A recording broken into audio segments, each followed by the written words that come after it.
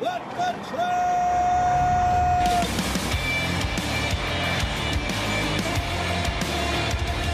You are listening to What the Truck. Are you ready to truck? It is time for your Nooner with Dooner. Welcome to the last week of What the Truck this year. We end on Friday with a very What the Truck Christmas. We got a show on Wednesday. I believe it's our domestic supply chain summit. And of course, we've got today. Got an awesome show to get to, but before I get into what we're going to get into today, there is a missing truck driver out there, and I want to shine some attention on this because it's been over 2 weeks now. Can you show that missing flyer? Yeah. Thank you. A truck driver vanished in Iowa last month, leaving behind a wallet, a phone, and a trailer full of pigs. He's still unaccounted for. KCRG reports that a truck driver in Wall Lake, Iowa is still missing more than 2 weeks after investigators found his semi-truck abandoned in the middle of the road. David Schultz, he's 53. He was carrying a load of pigs to a hog buying station in Sac City when he vanished. However, the Sac County Sheriff's Office says he never made it to that location. His wife, Sarah Schultz, she reported him missing on November 21st. The office released key information in this case this weekend, saying Schultz hasn't legally gone through any U.S. border crossings or seen if he just, fled the country. They haven't seen that yet. His family is looking for answers and asking anyone who has any information to come forward. You can see the poster right there. For the last 2 weeks, officials and dozens of volunteers have searched more than 100,000 acres looking for this gentleman. Here's a picture of him with his boys. Let's reunite them. Let's bring them back home together. There we go. It's holiday season. Get them together. We get a young kid on here today. Warms my heart. All right, chart of the week. Tender lead times. Moving on from that, and you saw that flyer. Please help out if you can. Retailers and manufacturers take a look at this chart. Retailers and manufacturers are giving trucking companies a 15% longer lead time to confirm freight pickup. This is Zach Strickland's chart of the week, and he says tender lead times, the time between the initial request for truckload capacity and the requested pickup date, has remained 10 to 15% above pre-pandemic norms throughout 2023. This has been one transportation management trend that is stuck and not regressed since the end of the shipping boom. It is also a trend that benefits both the shipper and the carrier. National lead times average about 2.6 days in 2019, which was the shortest amount of time in the past 5 years. So far in 2023, the OT/LT has averaged just under 3 days. Zach says this could be a byproduct of shippers' own internal processes changing. Inventory management has been a primary focus for the past few years. Shippers may have improved their planning and warehouse management practices, leading to better visibility on when they ship. So hopefully this one sticks.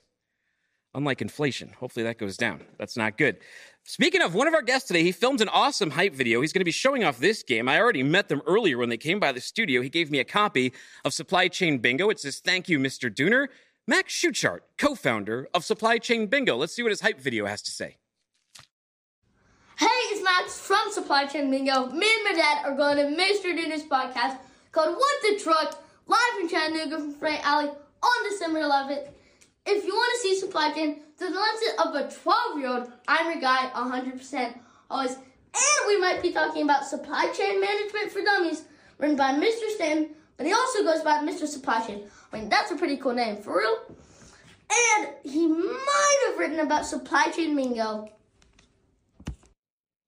Love it. That is so awesome. My kids and I were going on a road trip. We do it every year. We go up to the Northeast to go see family after the show shuts down. This year, it's a very What the Truck Christmas. It's on Friday, so we will be able to try these out on the road. I'm going to make my boys play this game with me. Put down the Switch for a little while. It'll be a good time.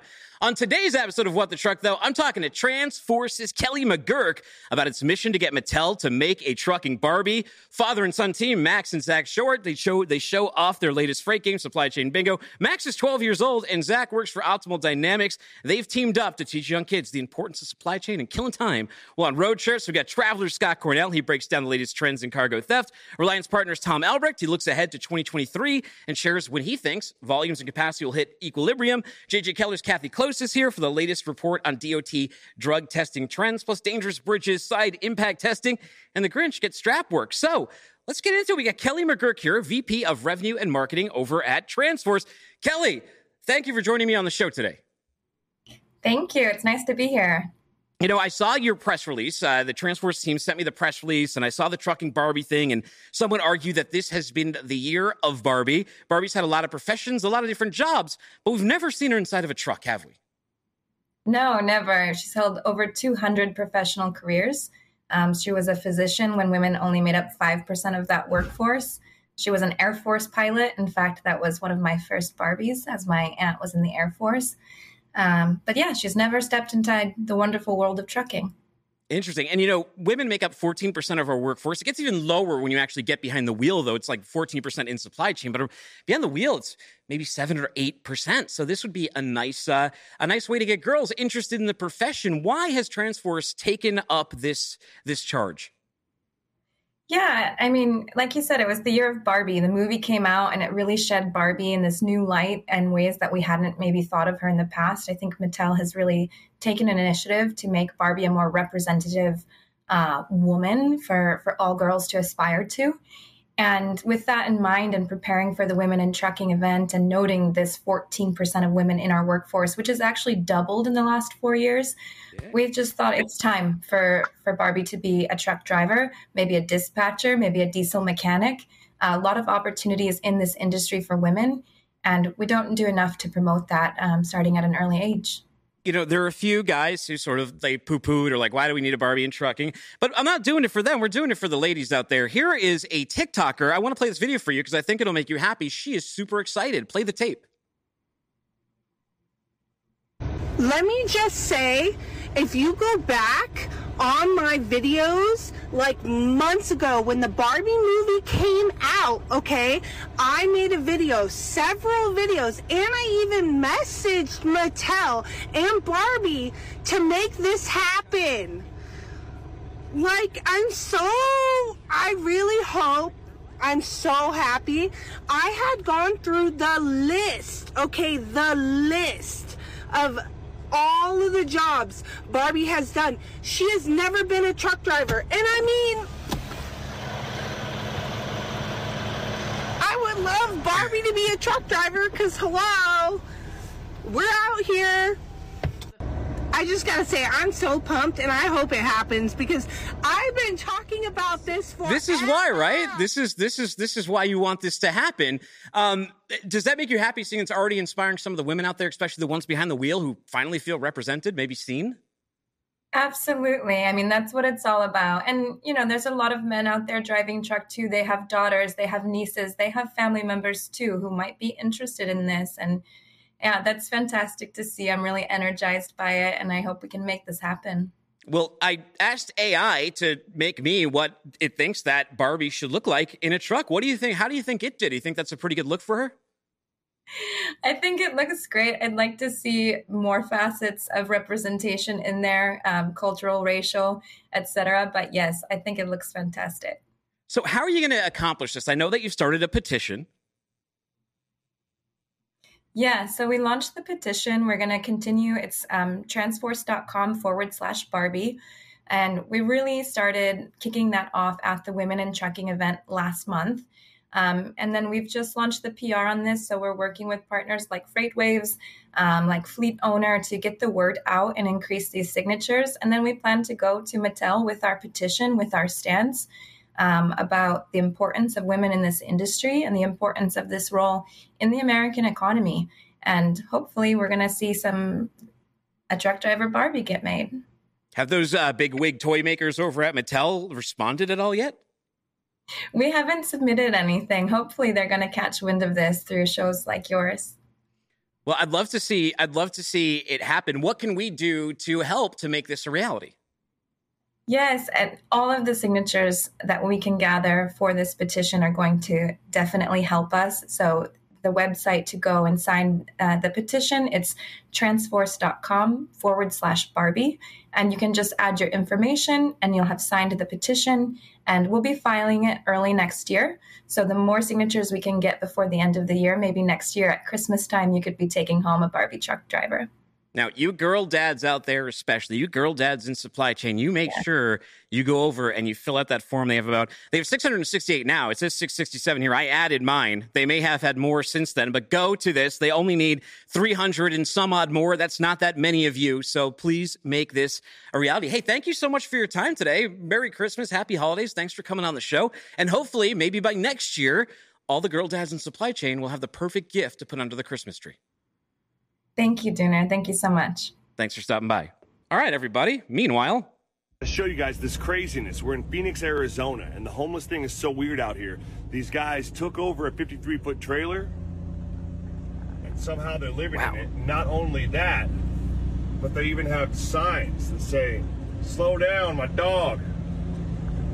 They might as well say, "Drive like your kids live here." And it's not even just that one. This one over here, it's the same thing. I'll come up to it sometimes, and there'll be people in a ladder.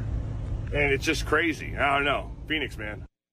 You know, Mike Schuler, he says the city just shut down a huge homeless encampment. Maybe it's driven them into the back of 53-foot containers. I mean, fortunately, it's wintertime over in, where was it, Phoenix? Fortunately, it's wintertime over there. You wouldn't want to be in a trailer in May. I don't know if you ever unloaded one of those things, but they get pretty disgusting inside. Anyways, we get Scott Cornell now, transformation lead, crime and theft specialist over at Travelers. Scott, how you doing, buddy? Good. How are you? I haven't talked to you in a while. How you been? It's been a minute. It's been a minute. I haven't seen anyone in trailers in Chattanooga yet, but I mean, I don't know. The way the economy's going, you never know. You never know, Scott. You never know. You never know. I know one thing. I need to get that kid with the trucking bingo to do a hype video for me. Oh, well, he's here in studio. He's going to be on a little bit. Supply Chain Bingo looks awesome, and I hope nobody steals it from me or steals it when it's freight. And you're here today to talk to us about some of those trends. Has it been getting worse? Yeah, the industry right now indicates, so CargoNet, we talk about CargoNet numbers most of the time when you and I get together. And CargoNet has it reported as cargo theft being at a 10-year high right now. Ooh. Personally, the data only goes so far back, right? I've been doing this longer than most of the new data sets have been around. So personally, I think it's at an all-time high. The industry's really never seen this type of activity before. Interesting. So what are we doing about it? What's the industry doing about it? Well, let's talk about the contributing. Yeah, let's talk about that first. So certainly the economy has some impact on it. You mentioned inflation earlier. When there's higher value on certain goods, the cargo thieves are certainly going to target that. I think the economy sometimes gets a little overstated as to, having a bigger contribution to the increase in theft than really exists. It's more so, I think the economy dictates what gets stolen and why it gets stolen. But there's impact there for sure. But it's really the ease of use. So the ability for the bad guys to actually use all the systems that the supply chain has put in place to make itself more effective and efficient makes it easier for the thieves to steal the cargo. So, basically using the internet, load boards, email, all these types of things so they can steal things virtually. So when we look at, third quarter so far this year, according to CargoNet, it's up over 700% over third quarter last year. And that's third quarter last year was a big increase already. So 700% over third quarter last year is a big deal. And the ability to steal this stuff virtually, basically, sitting anywhere, they can steal and target cargo that's moving anywhere, because most of that increase is in strategic theft, and strategic theft is when they use the trickery to actually get you to give them the freight. Yeah, I was going to ask you about that. We had strategic theft versus straight theft. We talked about that during the summertime. Is that what this represents right here? Yeah, the biggest increases right now are in strategic theft. And so if we talk about, the three main ways that we've always identified strategic theft, the first one is identity theft. And that's basically they pretend to be a legitimate carrier. They steal the identity of a legitimate trucking company. They pretend to be that trucking company. They bid on a load. They're assigned the load. They disappear with that. The second most common is double brokering. And double brokering starts with identity theft of a trucking company. So they'll pretend to be that trucking company. They get the load brokered to them. Then they turn around and pretend to be a freight broker. They rebroker the load to a legitimate trucking company. That trucking company has no idea that they're being contacted by, an organized cargo theft ring. They just think they're being contacted by a freight broker. And then they'll have that trucking company go out and pick up the load for them. And the third most common method is fictitious pickup. And fictitious pickup is where everything's actually been done right. The freight brokers hired a legitimate trucking company to pick up the load. They vetted that carrier, and the carrier is supposed to pick up the load at 1 o'clock on Friday. But the bad guys show up at 11 o'clock on Friday, pretend to be that legitimate carrier, pick up the load, disappear. Legitimate carrier shows up, at the scheduled time, freight's already gone. Those are the three most common methods that we're seeing right now. Devious. Okay, so what are they targeting? What is on the thieves' Christmas list? What are they stealing right now? Food and beverage has been the leading commodity so far in 2023. And I always say, if you can say cargo theft normalizes, when cargo theft normalizes, food and beverage will usually float to the top as the number one category. But going into the fourth quarter, we're going to see electronics targeted, tablets, gaming consoles, things like that for sure. And then you have to think about the subcategories within food and beverage. Alcohol is usually number one, and then energy drinks right after that. And then it kind of breaks up frozen meats and seafoods after that, things like that. Interesting. All right. That does not sound good at all. So we know how cargo is being stolen. We know what's being stolen. Can you give us an idea of the hotspots, though? What is being targeted right now? Where's the areas that we should try to avoid or at least be extra secure in? Most of the hotspots are pretty familiar to us, the ones that you and I usually talk about. California leads the nation, always has, even though they have the most law enforcement dedicated to it. Texas, Georgia, Tennessee, Illinois. Recently, Arizona has entered the top 10 on cargo theft. And a lot of that is because loads are being followed out of California. Drivers are stopping in Arizona due to lower fuel prices. So we're seeing some of those loads get followed over.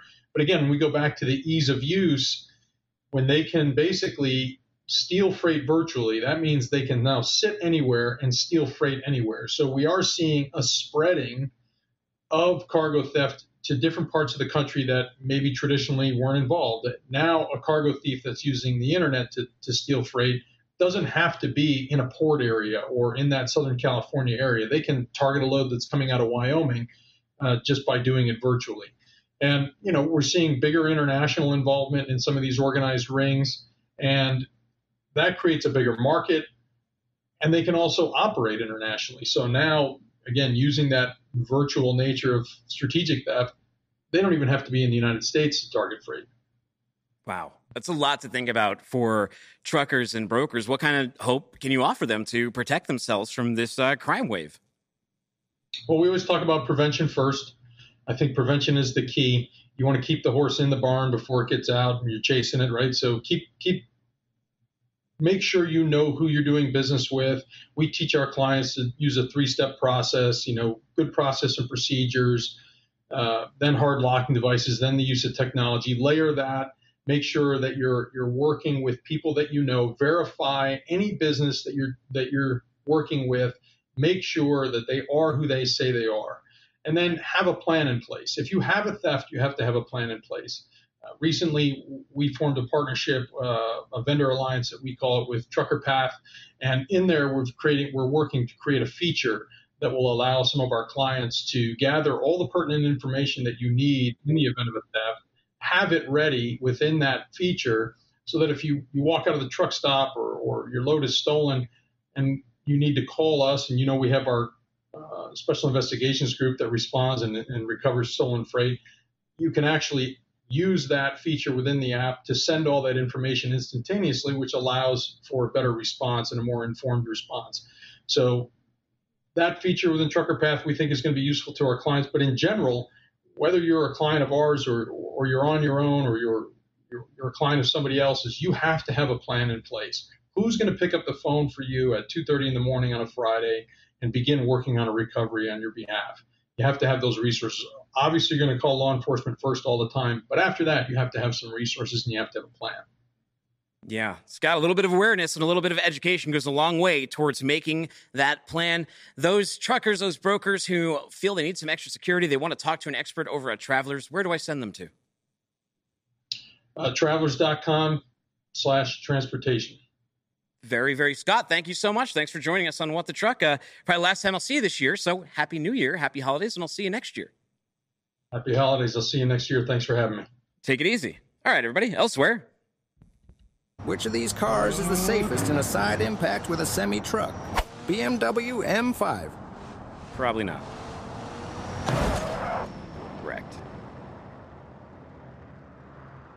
Annihilated. Toyota Land Cruiser. Ooh, Land Cruiser didn't do so bad. I think you might still be fine in that one. Ford Raptor. Yeah, depends on where it hits this one. If it hits him on the bed, he could go flying. Yeah, that's what I thought. Oof. Not walking away from that one. Mercedes-Benz EQS. He got tossed. He got tossed, but he might be okay. I mean, it looks like those spins really took some of the inertia away. RX-7. Ooh.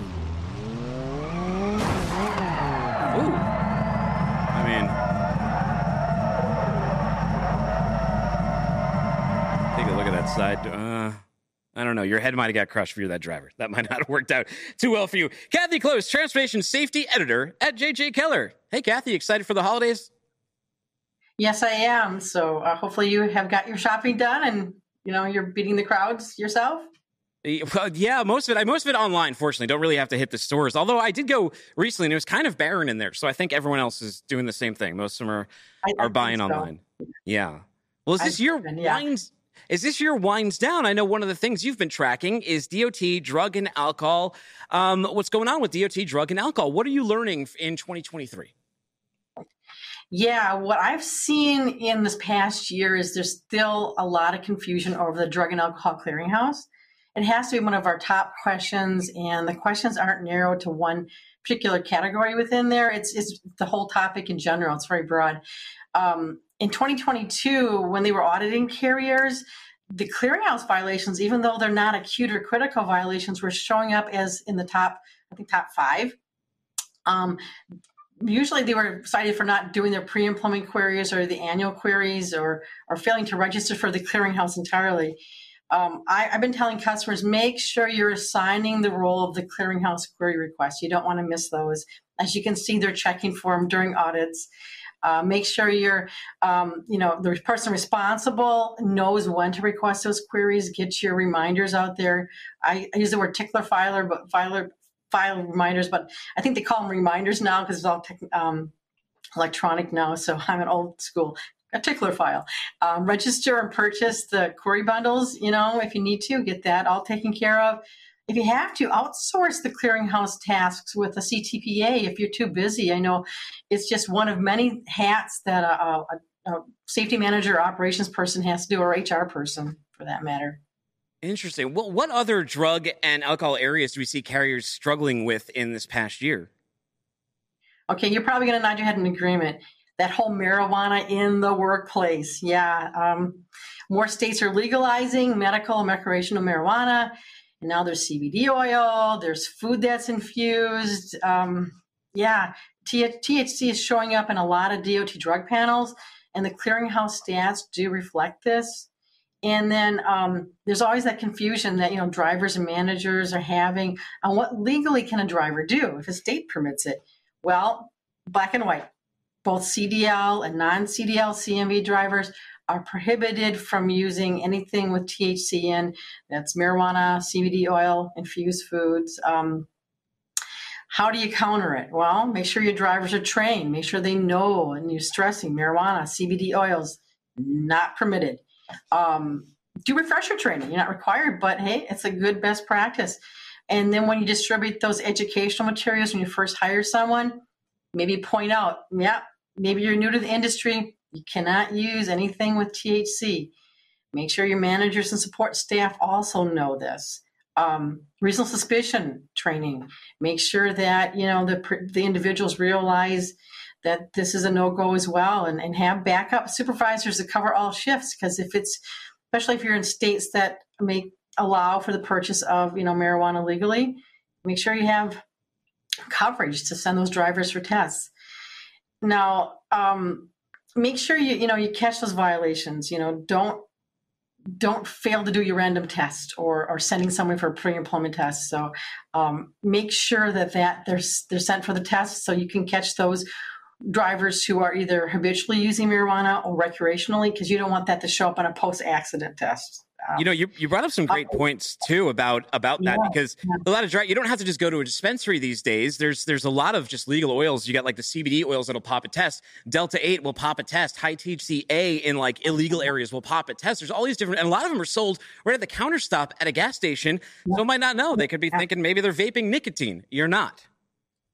Oh, absolutely. And you know what confusion I find is the non-CDL CMV drivers. Everybody goes, oh yeah, the CDL drivers, they can't use marijuana or CBD oil. But if you're operating a vehicle over 10,000 pounds, 10,001 pounds, great, graders up to 26,000 pounds, you can't use it either, but there's no testing mechanism. So what that might lead you to do is create a non-DOT testing program. I really recommend bringing your HR team if you want to go this route, because there's a lot of state drug testing laws that you need to be aware of.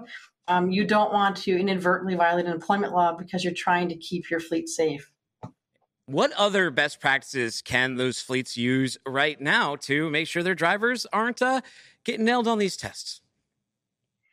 Yeah, what's important is, stay out of trouble in 2024 is look at what you did in your program in 2023. Do a self-audit, find, if you have a problem area, find out the root causes. Well, maybe you didn't have any violations that you are aware of in 2023. It's still good to review, your program for efficiencies. Look at your random testing cycles, for example. And how are you breaking apart the year? A shorter cycle, like monthly, less time to notify the drivers. How does your operations work? Is that something that's feasible? Should you go to a longer testing cycle, like a quarterly? There's more names selected, but you have more time to do the testing. Are you testing more often for like seasonal spikes or drops? So you have a more accurate driver list if they ever audit you. Are you working with a CTPA? How's that working out for you? Do you need to change providers? Maybe audit them, see how they're managing your program. Are they consistently making mistakes? That's what I get questions on. Are we responsible? Yeah, the motor carrier is going to be the one fined or cited in the event of an audit, not the CTPA. So make sure they know their stuff. Also, CTPAs, do you need to use one to help with the administration of your program? If you're a one driver operation, well, you have to be in a consortium. That's in the regs. Other smaller fleets, it might be benefit to use one. So your drivers aren't selected all the time. It reduces your odds if you're put in with all the other carriers. Who you're assigning the role and responsibility of managing your program? Is it the right person? Who's your DER? Is it the right person for the role? Are they too busy? Do they have an understanding? Is it time to change some of the roles and responsibilities? And always review that drug and alcohol policy, because maybe your point of contact changed. There's turnover rates high in safety management too. So if somebody is supposed to have been the person your drivers go to and they're no longer with the company, you need to let your drivers know. Also, if you've changed your policy for termination, for example, make sure that your drivers know. And optional provisions and saliva drug testing. Are you going to do that next year when the labs come into play? All those things need to be addressed and communicated, and all the processes put in place. And, you might have a whole team working on it. It might just be you. So let me ask you about that. Let me ask you about the oral stuff, because there's a lot of drivers out there who say, due to the nature of marijuana, where it stays in your system for 30 days or longer, that unlike many other drugs, a lot of drivers say, hey, I had an edible 3 weeks ago, and then I took a whiz quiz 3 weeks later, and I still failed the thing, but I would never operate under the influence. I was never on drugs or whatever it may be. Any hope for oral? Is that going to be working next year? Well, the thing is, I checked the Health and Human Services lab list, which is published the first week of every month. Nothing in December. Again, the carriers left hanging. You need 2 labs to be certified to process a testing kit because of the due process. Say your driver fails a test, they have the split specimen. It has to be sent to a separate objective lab. There has to be at least 2 labs on the list. There's not even one. So I'm watching every month. They had said either late 2023, well, that's done, or early 2024. So I'm hoping by the end of first quarter, but the whole certification process for labs takes quite a while. It's almost like an ISO certification in a way. They have to jump through a lot of hoops to be approved by Health and Human Services to process the specimens. Well, Kathy, thank you so much for your insights into what's going on with the DOT drug testing. People who want more information, where do I send them to? I'll go to jjkeller.com, and we do have a resource center page on our website all about drug and alcohol testing. If articles break, it'll be posted out there. Any new news, especially with the oral fluid, it'll be posted on jjkeller.com. Thank you so much. Happy holidays. Have a happy new year, and we'll catch up with you in 2024. Thank you. Take care. All right, everybody. Let's see what's going on over in Chicago. You see this? This happens a lot here. Trucks get stuck under bridges. He shouldn't have gone under Lake Stop driving. Street. This happens a lot here. I've heard a lot of truck drivers, they hate. Oh, no. Look at that. Ooh. He's peeling it. They hate coming to Chicago because of this. He has completely destroyed that truck. Completely. He needs to stop because that's the train that goes above. He needs to just wait until somebody comes and helps him get out of here. There is a little group of people that work doing this. But this is what I'm afraid of in Chicago the most. Going under a bridge and one of these semi-trucks getting stuck. And I have seen this ever since I moved to Chicago very often. I mean, if not hundreds of times, even more. All right, let's drop her. Steve Rainwater says, never be afraid to stop and get out and do a visual check. It may seem stressful to stop traffic and even have to back it up to turn around, but this seems way more stressful, tearing the roof off. Rob Carpenter says, the first and only overhead clearance strike I had was in Chicago. I've hated going there ever since. And Michael Fitzgerald says, as a safety guy, I investigated more top trailer accidents in Chicagoland than anywhere else in the USA. Many are railroad bridges, and the railroads have hired lookouts who work near the low bridges and wrecker companies on retainer to handle all the crashers. The lookouts call the wrecker company when the bridge strikes happen. The wrecker companies take it from there, arriving at the scene within minutes, coordinating with law enforcement, and doing a really good job of clearing the roadway quickly. We can hope so, especially if you're stuck behind that truck. All right, let's heck up with Tom Albrecht, CFO and CRO at Reliance Partners. What's up, Tom? Well, still working off the Thanksgiving food, and I need to get it worked off before we get into Christmas season. I'm from Boston. We have Stereo Drive over there, which claims a lot of trucks. I know Chicago has a lot of bridges that claim trucks. We have anything like that here in Chattanooga? I hope not. I just was watching that video that you shared there. I've heard of stories like that quite a bit, but to see that on video was pretty eye-opening. Tom, a lot of companies struggling right now. A lot of truck drivers, they all want to know when the market is going to get better. When might capacity begin to approach supply and demand equilibrium? Well, we've been studying this a lot, and obviously there's a little bit of guesstimating going, even as we try to apply facts with cycle knowledge. But, our sense is that maybe the first signs of encouragement might be around May, June of 2024. And I want to be clear that that doesn't necessarily mean that the market's going to, flip a switch and go crazy or anything like that. That's not what I'm suggesting. But we might start to get a sense that, it feels like the worst is in the rearview mirror, that things are beginning to stabilize a little bit. We base that commentary upon the fact that, we track the number of drivers in the marketplace that have insurance, and we've seen that come down about 700,000 drivers. And that's not just the traditional BLS numbers that come out monthly. It includes all sorts of motor carriers, but that's about an 18% correction since the peak in May of 2022. Obviously, freight doesn't feel good, so that means that there still needs to be more contraction.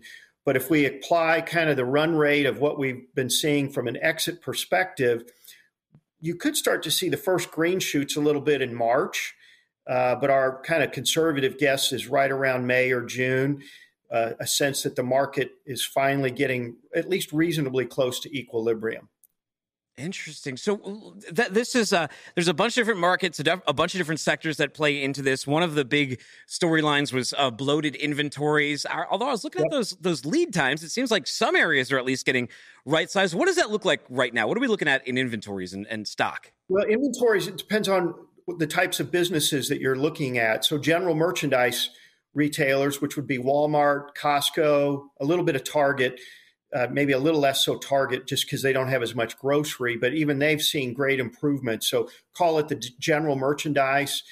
Some of the specialty retailers still a little bit bloated, but they have made progress. So that's going to be your sporting goods companies, electronics, apparel companies, things like that. Industrial has ticked up some. So there's still some work to be done there. Building materials is quite bloated right now. So it all depends upon what you're talking about. But general merchandise is so important because that's a lot of replenishment freight where folks, they're going to be buying those items, if not monthly, then maybe weekly, a steady state of freight. So they're probably in the best shape right now. You know, there's a reason our economist on staff here always looks at housing starts. Housing plays a big part. People have to fill those houses with big, bulky furniture. It takes up a lot of space on trucks, takes a lot of space on ships. High interest rates, though, they've hurt the market, although maybe not so much in Chattanooga. My neighborhood, I know, like, houses barely go on sale, so it stayed pretty protected from what's going on there. But what's your outlook for the housing market? Well, we've been pretty negative, first of all, at Reliance. I think you know this, Dooner. We've been negative probably since the end of 21, early 22. And we were negative on housing alongside that. Housing is going to continue to go through a correction, but I think it may begin to be more positive in the second half of next year. So, for example, there's two components to housing: existing home sales, which have been negative for 28 consecutive months. The latest month being down about 15% year over year. By the time we get into June of next year, that will have been 35 months, basically 3 years. I think that, and when you look at the correction from a peak of about 6.5 million units sold down to a little under 4 million, that correction is similar to what we saw in what I call the GFC, the Great Financial Crisis, the housing crisis. So the percentage correction is similar. We're probably going to see existing home sales around 3.7 to 3.8 million in 2024, but growth on a year-over-year basis in the second half of the year. We bottomed out at about 4 million units in 2008 or 9. I forget the exact year. But so we're going to reach bottom in the next few months. May not represent electric growth, but there will be growth, I believe, in the second half of next year. Also, the psychology of higher interest rates.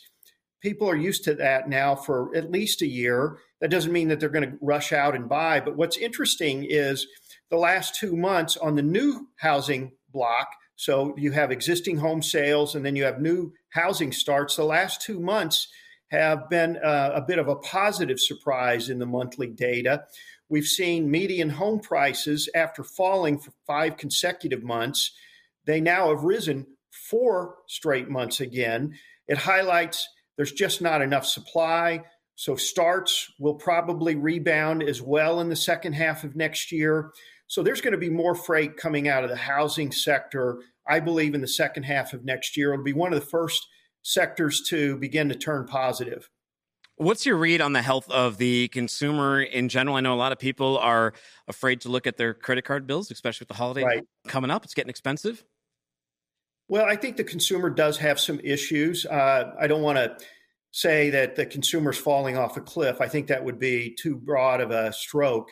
But there are some points of concern. So, for example, on auto loans in the third quarter on a year-over-year basis, the delinquency rate was up about 25%. On mortgage loans, about 41%. And on credit cards, about 57%. Now, none of those numbers, the actual delinquency rates underneath those year-over-year growth figures, are not at necessarily ominous levels, but a lot of times when a trend starts, it starts from a healthy level. So I think we have to watch that. Savings rates are down. The job market is respectable, but it's no longer robust. So I think the consumer will probably focus a little bit more next year on getting the household balance sheet in order again.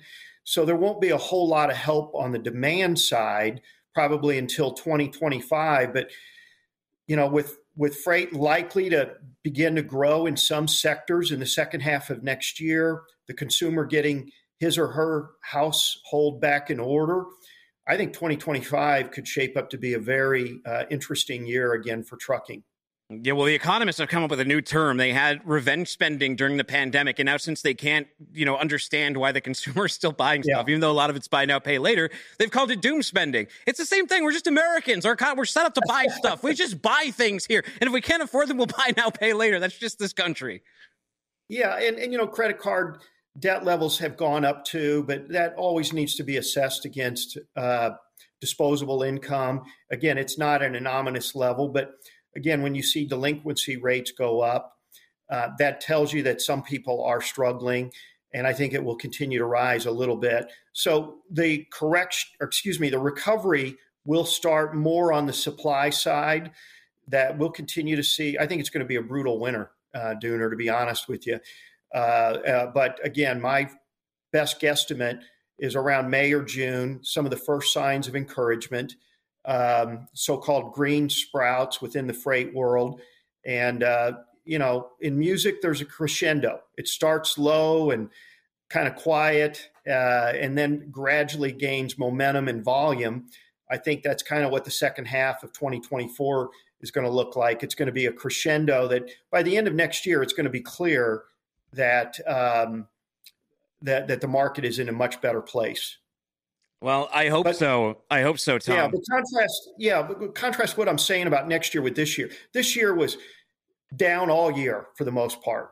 What we're talking about is some sort of spring stabilization, and then an interesting second half that will create a fascinating run rate for motor carriers to talk to their customers about. We hope so. Check out Reliance Partners. Check out Tom. Before I let you go, Tom, what Christmas movie has to play in the Albrecht household during this season? Oh, A Christmas Story, for sure. Oh, of course. I got to have my Red Ryder BB gun. That show just cracks me up. Yeah, I was watching the Grinch. I love the Grinch. I even like the new one, the Illumination one. It's really good. My kids are really into it, so that always helps when you have good company to watch it with. But Tom, thank you so much. Everyone go check out Reliance Partners. Everyone go check out Tom. Merry Christmas. Happy holidays. I'll catch you in the new year. Same to you, Dooner. Take care. Merry Christmas. Take it easy. Speaking of the Grinch, rate the strap work. Volume. Play. Why isn't it moving?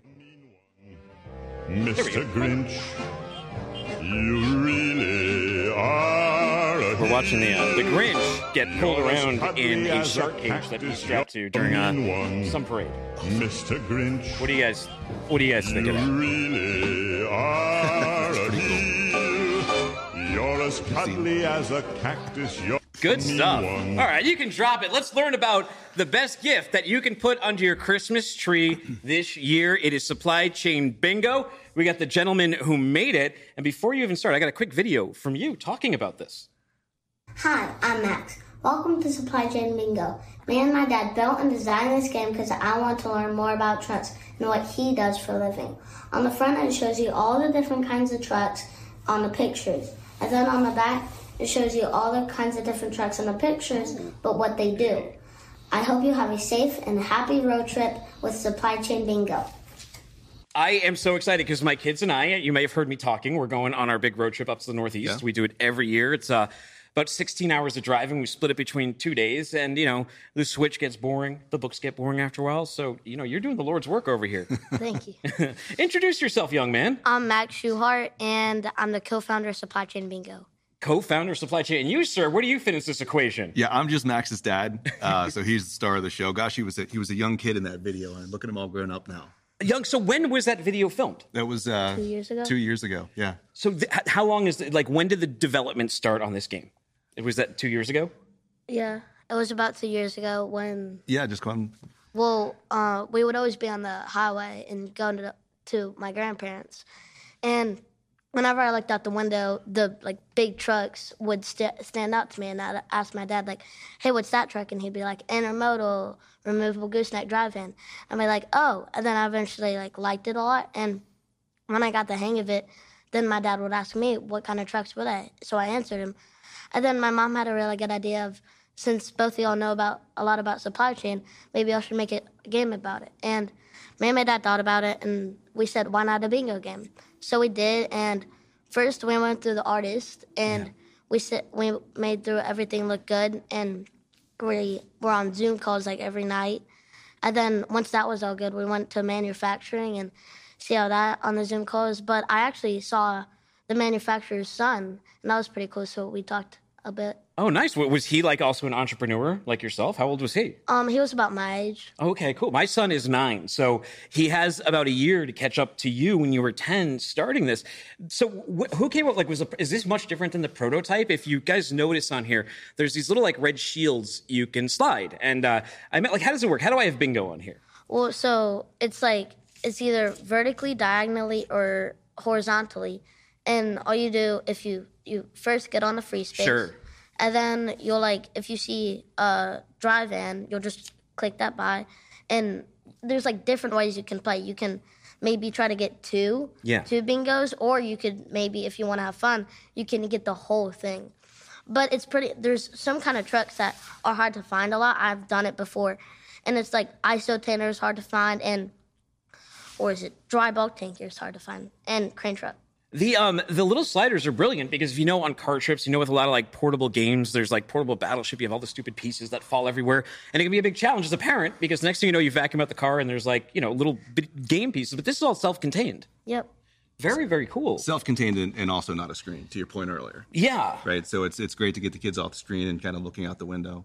But actually, the little slide things were harder than you would think to have developed. Really? So was that on the prototype, or did that come along the way in manufacturing? Yeah. So one of the things we found was, we learned very quickly that we were going to have to custom design it. Yeah. So custom design means we have to go, they basically have to build a die set to actually cut the exact size that we want, because we thought that, there were bingo games out there, but they were small. So it was going to be very difficult to have all of the content that we wanted on there show up.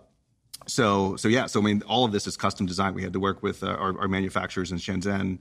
And so that was so cool to actually have Max interact with them. And we were actually going back and forth on sizes and what it was going to look like and what we could do and what we couldn't do.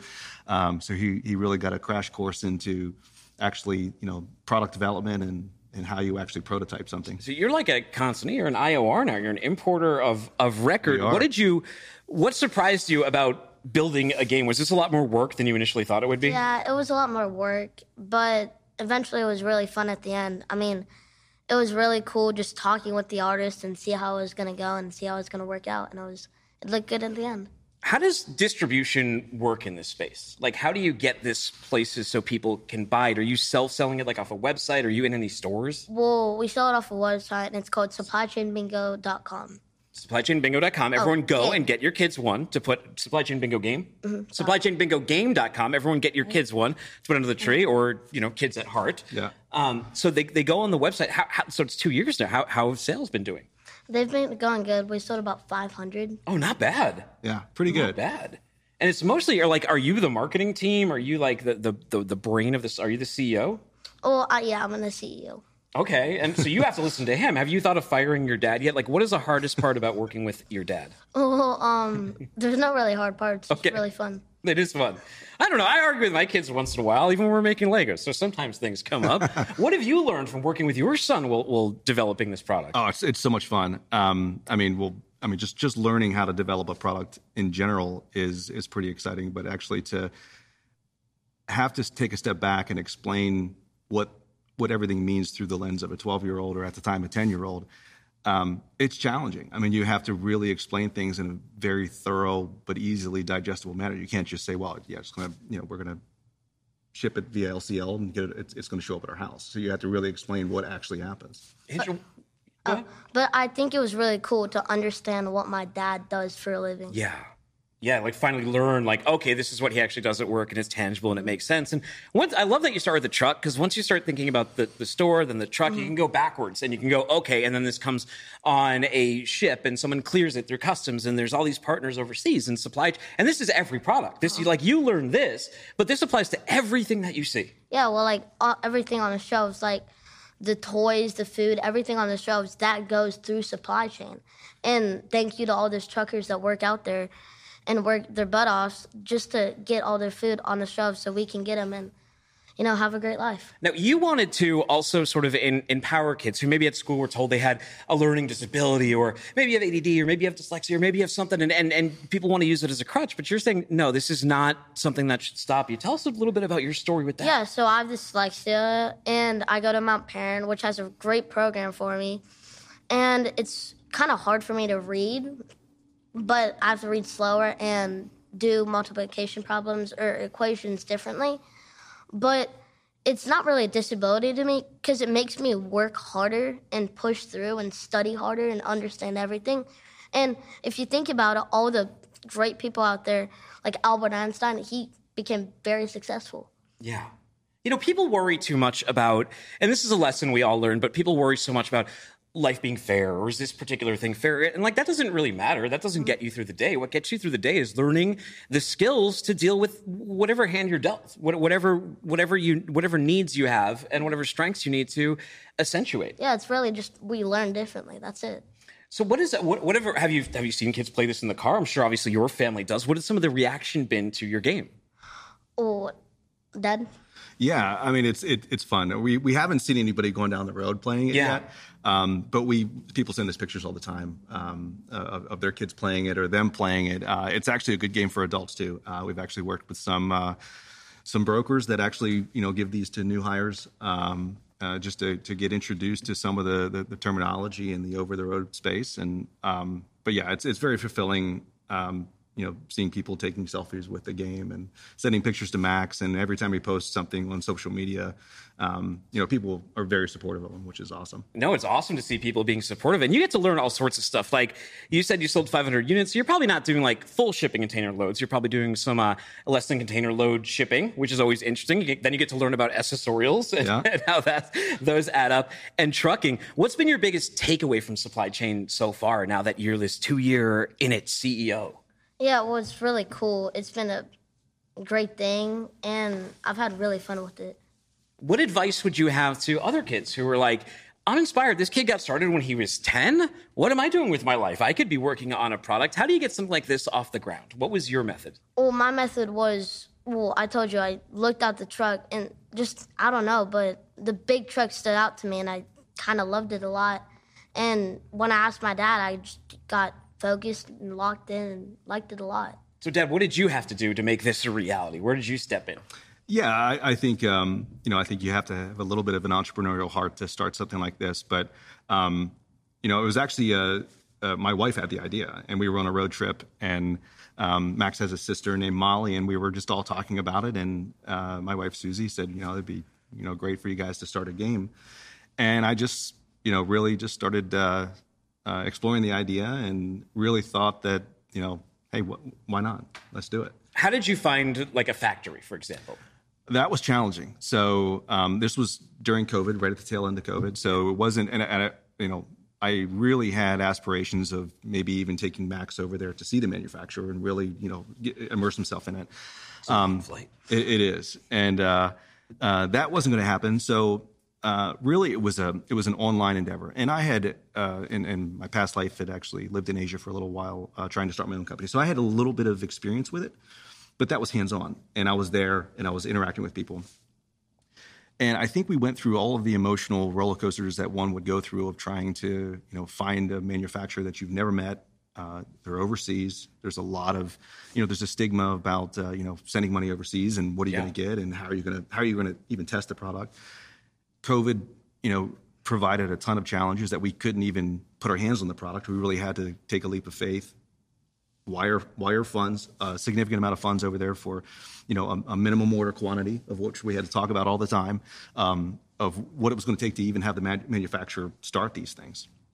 So the little, investment that I thought it was going to be turned out to be a little bit more of an investment, but it's so worth it. The game is so much fun, and again, it just brings us a lot of joy to see other people play. So how do you figure out like the financials on something like this? How do you figure out how to price it and where your margins need to be, and how you make up for those like R&D costs that you had to do developing it that your dad was talking about? What's the business side of it? Yeah, well, I think this is more of an investment in just good family time. Yeah. For right now. He's aware of a little bit of the costs, and he's involved in inventory and shipping and packaging, but really starting to drive, the margin of the product. We're obviously making an investment in our time together as opposed to building an empire. Right? It's a class that you can't buy. 100%. You can't go to school for that and make your own real world product and put this out there. And also it's great to have the support of your dad who understands the field, who can fill in some of these blanks. It's not just like two blind people leading the blind throughout there.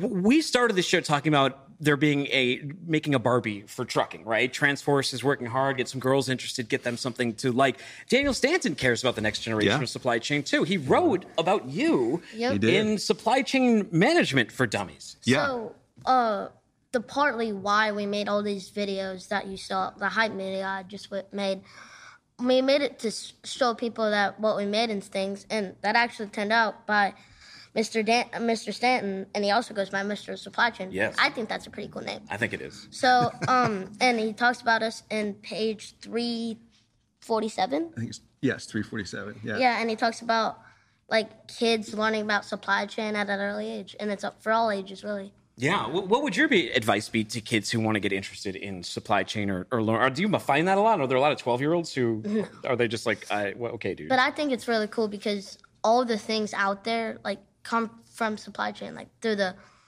like the planes or the trucks or the boats, like everything comes from there. And without supply chain, really, we would have nothing on the shelf. So I think that's really cool to understand how it gets there. Yeah, we get like, there's a lot of toys. You go to like, there's a store here, Learning Express, and they got like the UPS truck that comes with the UPS driver. They got, some 53-foot containers, but there's nothing like that. It informs a kid about what this stuff actually does. It's just a toy, and it's their own imagination, but there's a whole bunch of education. And as you know, from ordering off like Amazon, right, you probably get excited when you hear that tracking notification is coming to your door box. Mm-hmm.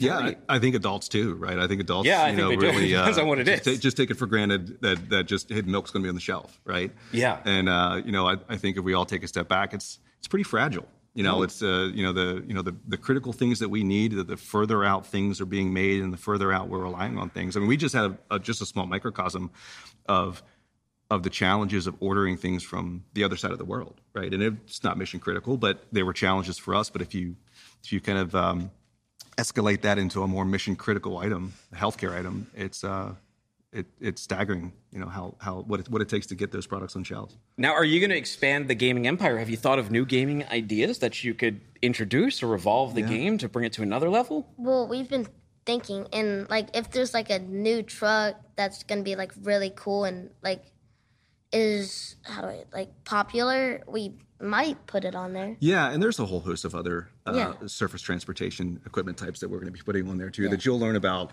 But yeah, this is the USA Transportation Edition version 1. There'll be a version 2, and there's a whole host of other equipment types. So we'll probably be doing a poll for folks to opine on what equipment types we should have on there. Potentially, we might go over to Europe and look at the equipment types on surface transportation in Europe to launch a game there. But sky's the limit for Max. EV, Tesla Semi, you could put on here. Autonomous someday. Someday? Yeah. I've been inside one of those. Yeah. What truck is your favorite to spot on the road? I'm going to go with the drive-in because everything can be on there. Yeah. Do you have a favorite logo that's on the side of the truck? Because that's the game a lot of people play, right? They're like, all right, find the yellow trucks, RIP, or find the convoy trailers, RIP. What do you look for out there? I just look for like type. Yeah, the type like in the middle of it, where's the truck and the box. I'd look into between it, and if there's like a machine, that means it's temp control, and if there's not, it's drive-in. But like you can look in the the box and see if it's like an intermodal and that has all the waves to it. Nice. So what do you, my kids have given me their Christmas list. What are you looking for Christmas this year? I'm going to go with PS5. Oh, I got one of those. They're good. they're fun. What game are you looking forward to playing on that? Madden 24. Sure. Spider-Man 2 is pretty good. Yeah. And just like racing games and stuff. Yeah. Call of Duty, maybe a little bit too. You got to be a little bit older for that one. You can tell Mom and Dad have been holding out as long as we could. You've been holding out. You have a Switch? Yes, sir. Okay. Have you played Super Mario Wonder yet? Is that any good? I haven't tried that yet. Okay. The kids have been asking for that one. So before I let you guys go, what are your holiday plans? You obviously play Supply Chain Bingo in the car. Yeah. So we're very fortunate. Both of his grandparents live relatively close. My parents are in North Carolina, and my wife's parents are in Marietta, where we live. But the Supply Chain Bingo will definitely be on the road. I'll probably be catching up on Daniel's book, just educating myself on different areas of the supply chain as well. So we're staying local. Max is an Alabama fan, and we're very, very fortunate to head out to the Rose Bowl on January 1st. It's going to be a good one. Roll Tide, wow, right? Go Dad. Yeah. January 1st. That's already a great Christmas gift right there. Well, guys, where do people go to find this to make sure it's under the tree? Put one of these under the tree for your kids. Make it happen. Yeah, absolutely. It's supplychainbingo.com. You order 2 or more, it's free shipping. And we have plenty in stock. So we'd love to see this under the table or in the stocking for folks. Well, guys, thank you so much. Merry Christmas. Merry Happy Christmas. holidays. It was amazing to meet you. Thank you for my version of this game. I'll tell you how it goes with my kids. We'll follow up. And hopefully we'll follow up again with you guys in the new year. And we'll find out. if somebody steals it, we got an extra for you. If somebody steals it, don't steal. We were talking about cargo theft on this one. You can find me on Twitter at Timothy Dooner. You can find the show at FW What the Truck. You can find all 663 episodes of this on our YouTube channel, Freightways YouTube channel, Supply Chain Bingo Game. Thank you to all of our wonderful guests today. We'll see you Wednesday. Take care. Don't be a stranger.